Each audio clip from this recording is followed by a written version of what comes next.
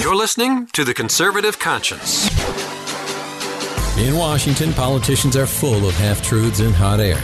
The Conservative Conscience is here to help you cut through the rhetoric and noise and explore the politically right way to think about the issues. You'll dive into one of the most insightful conservative minds in America, Conservative Review Senior Editor Daniel Horowitz. Using pure common sense and ignoring the groupthink, Daniel breaks down the major issues in Washington. You are now entering The Conservative Conscience. And welcome back to The Conservative Conscience. This is your host, Daniel Horowitz, in the house on this Monday, October 23rd. And yes, this is a sick Daniel Horowitz indeed. I usually get kind of biannual, just massive colds and fever, all that type of stuff when the weather changes. You know, usually it's a little bit earlier, but this year it was kind of mild, and now just I'm really out of it. But wanted to get something recorded today before, who knows what, before I lose my voice or whatever. Still got a sore throat here, but glad to be with you. This week, it's funny, every week starts off with a different meme, a different narrative, and almost always it has nothing to do with the most important issue, or at least what should be our most important issue, our most important focus. Something that is vital to our national interests, our domestic policy interests, something that we could redress as a movement, we could redress as a party. Instead, we focus on the media hype with Trump and his response to the media and the media's response to Trump. And this week, the big news so far is which president was better at phone calling the wives and families of those who died in overseas, killed in action, American soldiers who died as heroes. A lot of this is Trump's fault. Why was he creating this scoreboard? He's good for the Christians. He's good for the this. He's good for the that. He says the in front of everything. I'm good for the people that died in combat, calling. My calls are better than your calls, better than Obama. So then obviously the media went digging, and then now it's just back and forth. And there's actually a very important lesson going on that, of course, everyone's missing. The most important question nobody's asking is this: what could we all be doing for the veterans of the military, for those who are killed in action, to ensure that there are fewer people killed in action, and in particular, that there are fewer people killed in action who die for nothing, or often because we're fighting for the wrong cause, the opposite enemy. Now, full disclaimer, to be very clear here, someone who dies on orders given to them by the military leadership, which ultimately is given by the civilian leadership, although we're going to talk about that in a minute, how the military basically is running its own show, its own branch of government, and that's a big problem. But I don't care why you die in action, you're just as much of a hero. You died just as honorably. But I'm sick of these widows. I'm sick of having them. God forbid, I don't mean I'm sick of them. I mean, I'm sick of the policies that both parties continue to perpetuate that ensure that people die in these Islamic civil wars or these endless engagements with no objective, no understanding of our strategic outcome, not putting them in with their best foot and the best equipment, and armed, most importantly, with the resolve of the nation to have a conclusive victory. If we can't answer the questions that lead to a conclusive victory and ensure that they don't continue dying for who knows what, don't have our troops in there. And that is the broader... See, I'm always concerned about the policy, not the media hype and the counter media hype and the conservative media listening to the liberal media and responding to the squirrel of the day. I'm interested in what are we doing in Niger? And I'm interested in, Mattis and Lindsey Graham now saying we're going to be more involved in Africa. While our Iraq and Afghanistan policies, by the way, have become more disastrous by the day and by the week. We've learned nothing from what we're doing there. A great example is a soldier just died, but the most recent killed in action in Iraq was the beginning of October. It was a soldier killed in northern Iraq around Tikrit And we now know, as I mentioned before, that he was killed by an enhanced IED, which has notoriously been planted by Shiite militias funded by Iran. And yet, what did he die for? What was he, if I had to say, okay, your son died storming Omaha Beach. Your son died in Okinawa. Your husband died at Iwo Jima. You understand what ground we're taking, why we're taking it, on behalf of whom, and how it's sustainable. Here, we're dying, to fight ISIS in a vacuum, whatever that means. But really, we're joining along with the Iraqi government, which is a sworn enemy of America now, a client state of Iran. And now that has enabled them to attack our only stable ally there, the Kurds. So at a time when we refuse to get the one intervention right, meaning the one thing that we can be doing, that we can answer all the questions, why it's in our interest, how we do it, how it doesn't cost us much, how in the risk versus return matrix, the conclusive decision to lend some soft power and support is worth it. And that is supporting an independent Kurdistan, at least in northern Iraq. That we won't do, and we'll downright support our enemies. And by the way, they're all meeting together. Al-Abadi, the Baghdadi prime minister, I call him the Baghdadi prime minister because there is no Iraq. He controls Baghdad, obviously the southern part of Iraq, which is Shiite. He's meeting with Erdogan, the Islamo-Nazi in Turkey. Good job. Good job. Our own, the government that we shed 5,000 lives for. I mean, this is the real question nobody wants to answer in the foreign policy smart set in Washington in either party. That we lost almost 5,000 soldiers, 20,000, more than 20,000 injured, and some of them really gruesomely. $1 to $2 trillion spent, however you tally that, all to prop up Iran and create this perpetual backlash of a Sunni insurgency that we then have to own and then back the Iranian proxies and then rinse and repeat. I move on to Afghanistan. Afghanistan, every hour there's been more Taliban sacking of the official Afghani government outposts, overrunning provinces, suicide bombings. It's worse than ever there. It's funny, in order to get us involved, they're like, well, we just have to make sure we don't lose our gains. Just train the Afghani soldiers. Really? It's stage 6 cancer. It's over. And we're getting our guys involved in there. How do you send people, the guy with the solemn look on his face, takes his cap off his head, knocks on that door, confronts the widow and says, your husband died, doing what? Again, from his vantage point, from the family's vantage point, certainly it's every bit as honorable. They were following the orders of the government of their country. But the patriotic thing to do for public policymakers, for Congress, and really for Trump, as I'm going to get to in a minute, is to do a complete operational audit. Where do we have troops?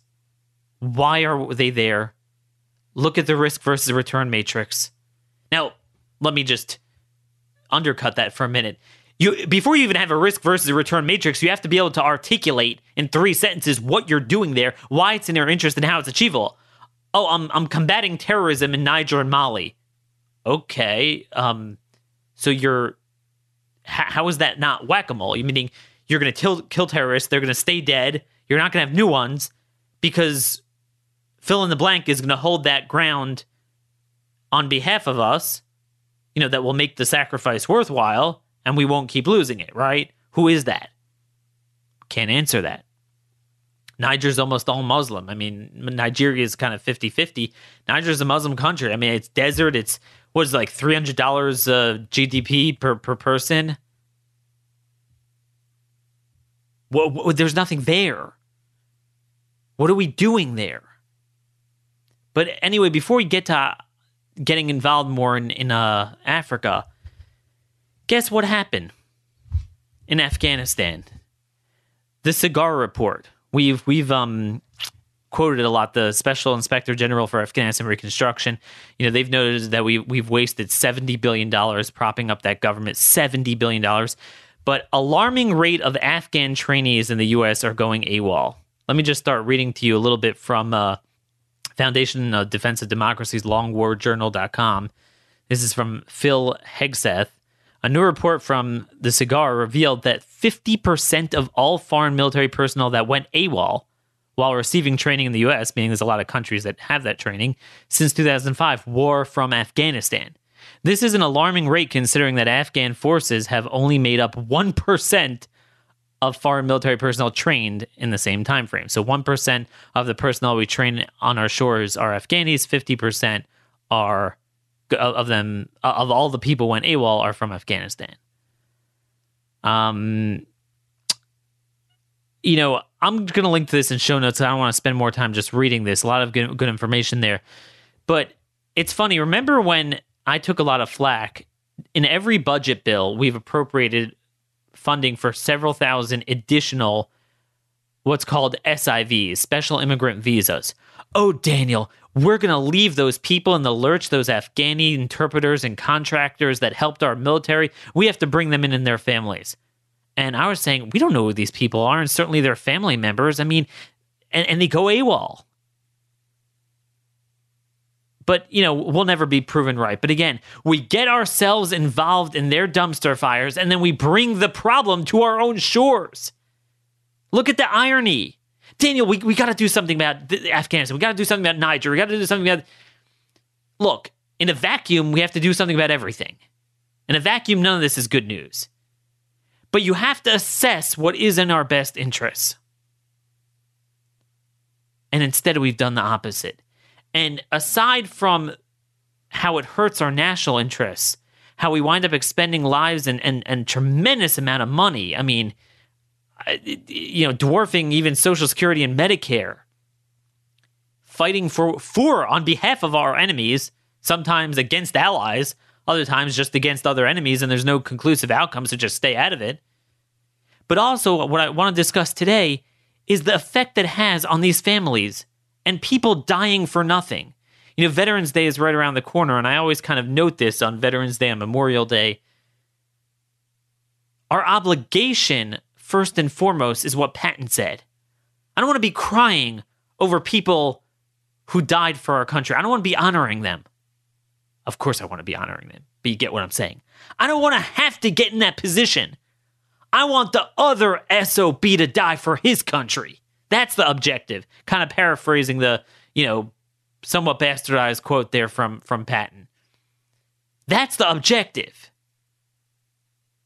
And we're not changing anything. Many of you know that during Obama's last year, those of you that were with us more from the beginning of the conservative conscience know that while no one else was focusing on this, I was focusing on how Obama was putting our special forces into meat grinders, abusing them, using them like conventional forces with, the degree of intensity of special ops missions, but the duration of deployment of and just trying to hold entire regions and countries together with, a few dozen A teams of Green Berets or some SEAL teams, and the high rate of the suicide and issues that we've been having in the special ops community, and how we've had special ops deployed anywhere from 130 to 140 countries. Trump was dealt a bad hand, particularly on foreign policy. All these things are crazy. And at the time, we had Patrick Poole on, by the way, twice, and he's been very good on this, that nobody wanted to talk about this during the Obama administration, about the entire continent of Africa falling to Islam. Really all the way down to the Central African Republic, not just the traditional Northern Africa, but all the way down to the equator.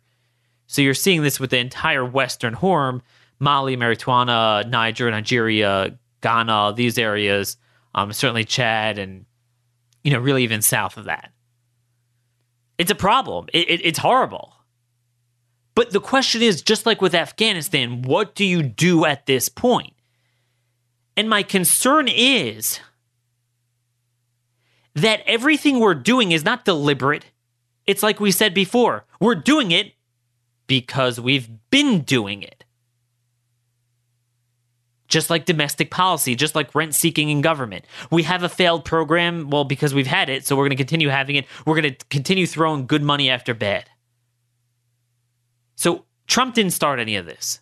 But what he should have done, if he had, really did have ideology and had the smarts, he would have appointed, not even from DOD, but an advisor in the White House with authority to directly, ask for anything from DOD and do a complete operational audit of everything we're doing and why we're doing it and to what end. Who are we backing? Who are we opposing? Who are the good guys? Who are the bad guys? Are they reliable? Could they hold the ground, or are there no good guys? So everything we're doing is just going to go into a sack full of holes, like we've done in the Middle East. Instead, we just continued it. So 4 Green Berets, finest troops, were killed in Niger. And now we've gotten to this whole debate of calling the widows and this and that. But what I'm more concerned about is, I'll link to this Washington Post article where Lindsey Graham and Mattis are now saying we are going to, we're going to be doubling down. The war is morphing, Graham said. You're going to see more actions in Africa, not less. You're going to see more aggression by the United States towards our enemies, not less. You're going to have decisions being made not in the White House, but out in the field. Okay. I want to hone in on that. That sounds really good, right? That's a problem. Don't conflate rules of engagement and execution of killing the enemy once you define who the enemy is, why we're going after him, what ground we're holding on behalf of whom, and the country is behind that. And really, Congress gets involved. So Congress understands, certainly the president understands, and the military then has its marching orders, not the other way around. And then we say, look, I don't want to tie your hands because of politically correct decisions. Go out, no rules of engagement, do what needs to be done. I'm all for that. I'm not talking about rules of engagement. I'm talking about the strategic planning, strategic interests of the United States. The military is running our foreign policy like a fourth branch of government. And as much as I understand that many of us are patriotic, refer back to 2 of my episodes in August, September, one I had with Captain Jaron Jackson. The military leadership is corrupt as hell. They're a bunch of Marxists. They don't get Islam, and yet they're thrusting our soldiers in there to fight them. They don't even understand the strategic threat.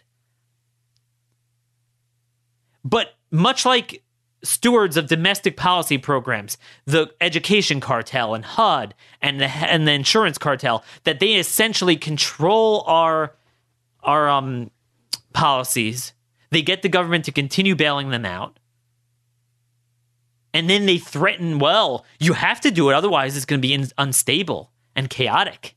Watch those two words, instability and chaos.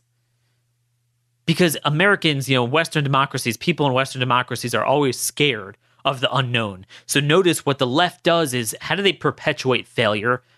Well, it's failure, but it's our failure. It's failure that's been on the books. So people aren't as scared. Well, we see it. It's not great, but you don't want things really to blow up, right? So you don't want innovative thinking and to change policies. It's a similar thing. The military is directing. They think somehow it's patriotic to their people, but it's not, getting them killed for no reason and not understanding why we're there. And again, you can't look at a vacuum. Oh, well, there's Al-Qaeda in Niger. I got news for you. There's roughly 50 Muslim countries. Anywhere where you have a Muslim population, you are going to have whatever the flavor of the day is. Al-Qaeda, ISIS, Boko Haram, some sort of offshoot, new things we've never heard of will prop up in the coming years. But what you have to do is assess, do they really threaten us from where we are?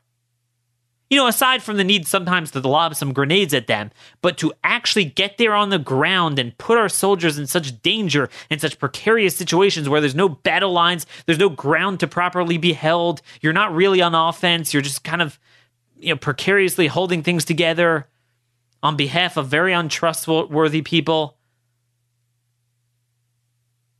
What are we doing? What are we doing? You have to assess that. You have to assess if it's worth it. I say this all the time. The biggest thing is our own border. The Mexican drug cartels. They're killing our country. $130 billion a year in harm to from illegal aliens. Every day I get emails, from Google alerts and from various other sources I get, just another rape, another murder from illegal aliens. We don't talk about we view this as immigration. The problem is it's gotten caught up in the politics of immigration. But this should be statecraft, diplomacy, and military. Long ago, we should have deployed our military for that. I could look someone in their, I mean, it's horrible no matter what, but say, look, we lost a couple soldiers fighting full force and solving the problem forever of the border. That our communities along the border and really everywhere in the country are safe because we've rooted out the drug cartels on our border. If we're going to nation build on our border. But no one will talk about it. We got to get involved in Niger and Mali. Again, I don't like the fact that Obama, and a lot of it was really our intervention in Libya. It's funny. It's like domestic policy, as I always say. One thing begets another. The whole Benghazi thing. Really, in Libya, that's how all the arms got into all these groups, and they just took over in these areas. No one has shown me a plan for that. The only plan that makes sense is backing the Kurds, but that we won't do. So this is all dumpster fire. All dumpster fire. But nobody will discuss this. Why do we continue having our people die for nothing? You know what special ops are good for? They're good for, looking at some of the recent successes. When I say recent, I mean past couple of years. Obviously taking out bin Laden, taking out the pirates, and saving that captured ship off the coast of Somalia. The raid they did in Somalia to rescue that woman that was captured. I'm forgetting her name. There's a book written that she wrote on it.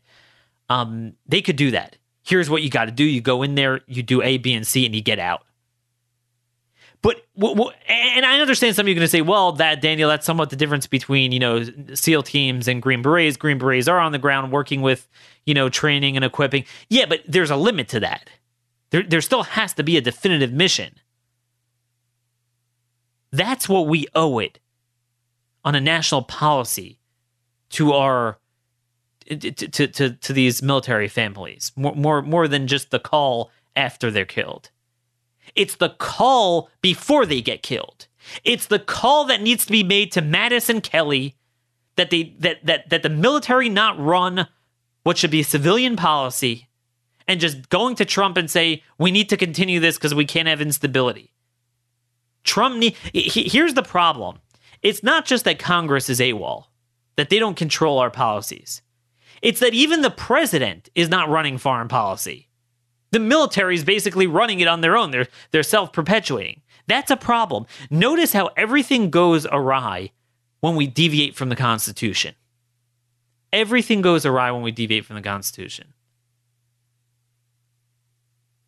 I understand things have changed in the world. The transportation, communication, by definition, in the old days, at the times of the Constitution, so any offensive action taken on the land of a foreign country, by definition, that took a long time. So by definition, it wasn't imminent, and by definition, you needed a declaration of war from Congress. I'm not talking about, let me just allow for the fact that if you have an emergency situation that's short-term, a strike, you go in there, fine. The president has that authority. Let's just say that nowadays you could kind of squeeze that into the Constitution. But to have these endless engagements for months, for years, and Congress has known about it. They don't, question it because they're too lazy. And we don't even say, don't you need authorization of force? That the nation could debate. What are we doing? We have North Korea and Iran on our plates. And when we keep a disaster in Syria and Iraq and Afghanistan, and like, oh, we're going to be more involved in Africa. Wait a minute. Can we have a debate over this? Oh, Daniel, no, we're going to have better rules of engagement. First of all, I'll see it when I believe it. But even if we did, rules of engagement what? Like I've said before, if you have Iran and ISIS fighting each other, and I say, we're going to get involved with really amazing rules of engagement. Well, for what? To do what? Who are we going to kill that won't tip the scales to the other side that will be worth it? I mean, no.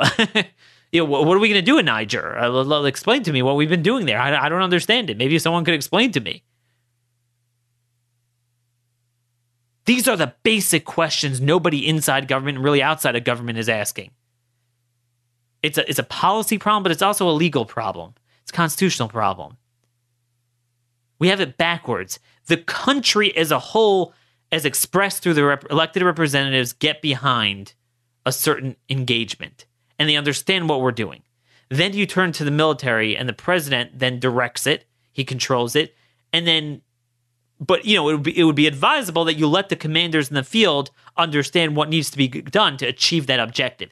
The problem is it's the military that is now running our objectives, our national security policy. That's just not how our system was set up. Even if we had a military of patents, it wouldn't be a good idea. We have a military of cultural Marxists. When I say, I mean, you know, most of the generals, obviously the flag officers are awesome people. Unfortunately, there's a big burnout rate from the West Point grads because they can't take it anymore.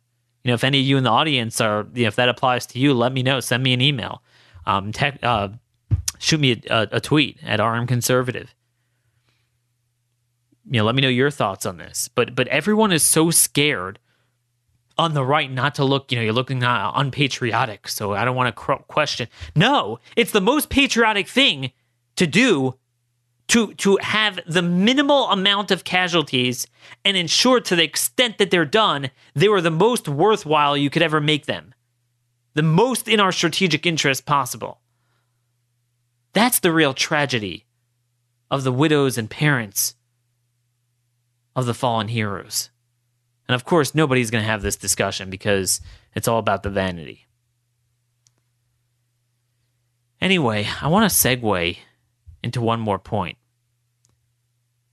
How is our military/foreign policy similar to ethanol? Now you're going to say, what? Well, come on, you knew. Those of you who watched my articles this week, you knew I wanted to talk about ethanol this week. Well, very simple. Because we have one harmful failed policy after another, but it creates a constituency. That constituency then controls the future of that policy. That's what we're talking about, the military. This is really embodied in ethanol. The ethanol cartel won. They won everything this week. So every year, the president, through his EPA, has to set the RFS level, the renewable fuel standards. How much biofuels in general, and then certain subcategories, one of them being ethanol, has to be blended into the nation's fuel supply.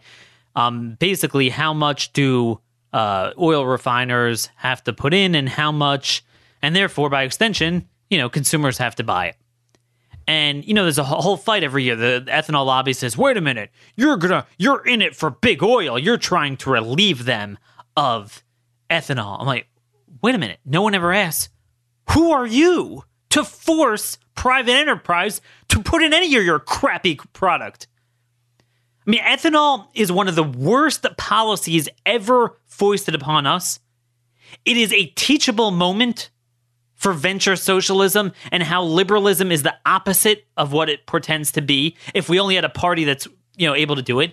And yet, the Republican Party is so bad on this, they're to the left of President Trump, who's pretty liberal on the issue. So let's unpack this real quick. Kind of running out of time here. So basically, Trump, in July, his EPA, and, you know, Scott Pruitt's been pretty decent on this. He wanted to at least cut the standard slightly. He wasn't going to even cut ethanol, the subcap, but the overall, oh gosh, it was something like, trying to get this in front of me just to demonstrate to you guys how dumb it was, but you know, it was a decimal point. I mean, the cut he was going to make to the RFS. And then also a couple of reforms, such as allowing exports to count towards the ethanol fulfillment of the standard, you know, even if they didn't blend it into the supply.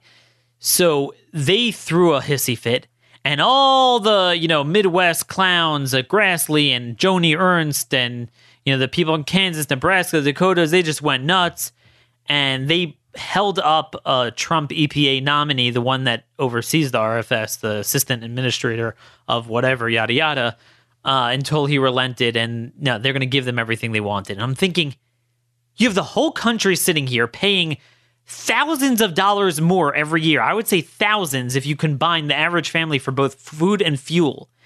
I've said this before, but Ron DeSantis, if you haven't heard it, Ron DeSantis, congressman from Florida, once told me that he wanted to submit an amendment, I forgot to what bill, to get rid of the RFS.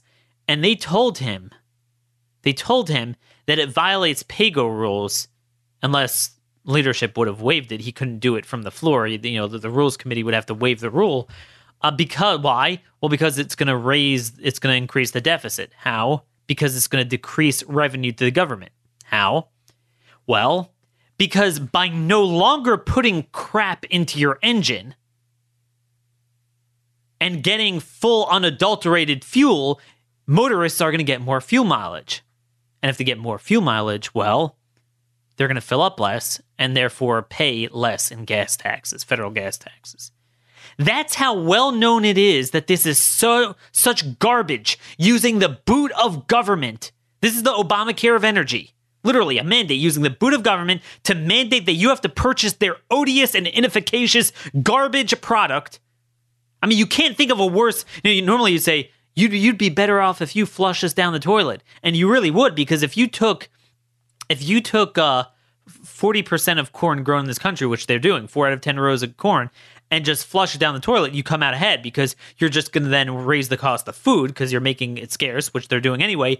But at least you won't put it in our engine and screw with our fuel. But we do both. And here, without even having a fight, without anyone standing for we the people, they won. I know it's kind of a far-flung juxtaposition, but to me, this is what's happening with our foreign policy. We're just standing there holding the bag and like, why are our soldiers here? Why are we training and equipping this Islamic enemy? Why are we doing this? Can we stop? Can we have a debate over this? No. Shut up and stop criticizing the military. We don't live in a constitutional republic anymore. The whole point of a constitutional republic is that the whole of the people are represented through Congress first and foremost. Congress is the strongest branch.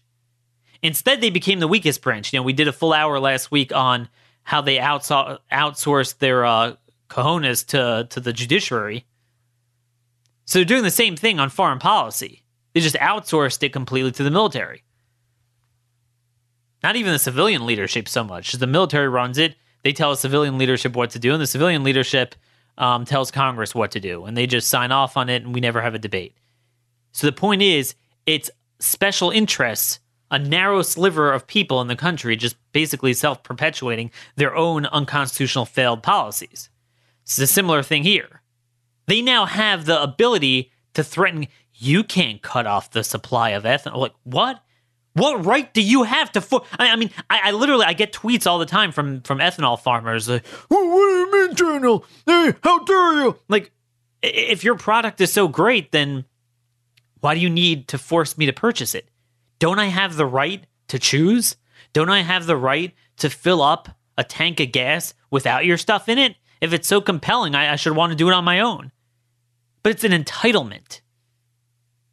That's the problem. We don't have a constitutional republic anymore. Anyway, there's a lot more to learn from that ethanol lesson, which I'm going to talk about later in some of the pieces I have coming, just lamenting the GOP Senate. Joni Ernst. Oh, she's regarded as a conservative. She is a left-wing fraud. She always was. I mean, I certainly never bought into it from day. Oh, I'm going to castrate the hogs. So she runs this ad saying, oh, I'm going to castrate the pork in Washington because I'm a hog farmer. Really manly Joni Ernst. Very manly and tough. Well, here's the deal. She was castrated by the Washington hogs in 3 seconds. She has been with McConnell and leadership on every single issue. She's been liberal on every... And by the way, the only thing she's castrated, speaking of the military, are the troops in our military. She emphatically opposes Trump. She wants transgender sex change assignment surgery paid for in the military. So I guess she is for castration after all. This is how Orwellian it is. People like Joni Ernst. See, it's not just that they stay away from her issues and then get in there and be liberal. They run emphatically on her issues, and they try to find clever ways to gain attention. Castrating hogs, they'll run these crazy ads, and everyone's all like, yeah, look at that, that's amazing, oh, let's vote for her. And then they get in there and they do the exact opposite. And Joni Ernst is other people were involved in this ethanol thing, but she's a perfect case study. She complained about big government spending, and then at every turn supports it. And then what's funny is, she's part of this values action team for values issues. Guess what? She's supporting castration in the military. I guess that's what it means to be a values-based conservative now. And also this Lamar Alexander, Patty Murray, Obamacare cartel bailout, which dramatically will expand funding for abortions through the subsidies. Well, values action team. There you go. Oh, by the way, did I tell you that she campaigned on castrating Obamacare? Oh well. Anyway, that is the state of affairs for this week. I'm getting really lightheaded here. I can barely talk. I am so out of it, but thanks for indulging me this week, even though I'm operating only on 60% capacity, kind of like a tank of gas with ethanol in it. Hopefully next week we'll get the ethanol out of me and the sickness, and we'll be back in full force. Thank you, guys. God bless y'all. This has been another episode of The Conservative Conscience.